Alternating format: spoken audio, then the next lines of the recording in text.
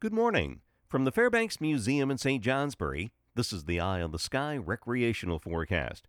We won't see the kind of sunshine we saw yesterday, mostly cloudy, from the Green Mountains west and from Route 4 and the White Mountains north. Still some sun to the south and east, and there will be a few scattered snow showers in the St. Lawrence Valley and Adirondacks, spotty eastward, mostly over the higher terrain of the northern Green Mountains and into the eastern townships. Highs will be relatively mild, ranging through the 30s, some low 30s north, upper 30s south, light winds becoming southwest around 10 miles per hour from the Green Mountains west.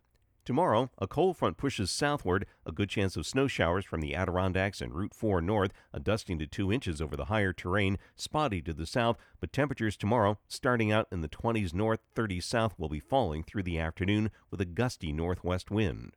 If you're headed to the slopes today, the mountains will be mainly cloudy, clouds lowering a bit, especially in the Adirondacks, with a few snow showers there, reaching the northern Green Mountains late in the day. Westerly winds fairly light, 10 to 15 miles per hour. Temperatures mainly in the 20s at 4,000 feet, near 20 at 6,000 feet.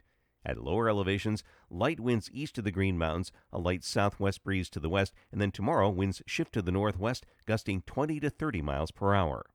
I'm meteorologist Mark Breen with an eye on the sky.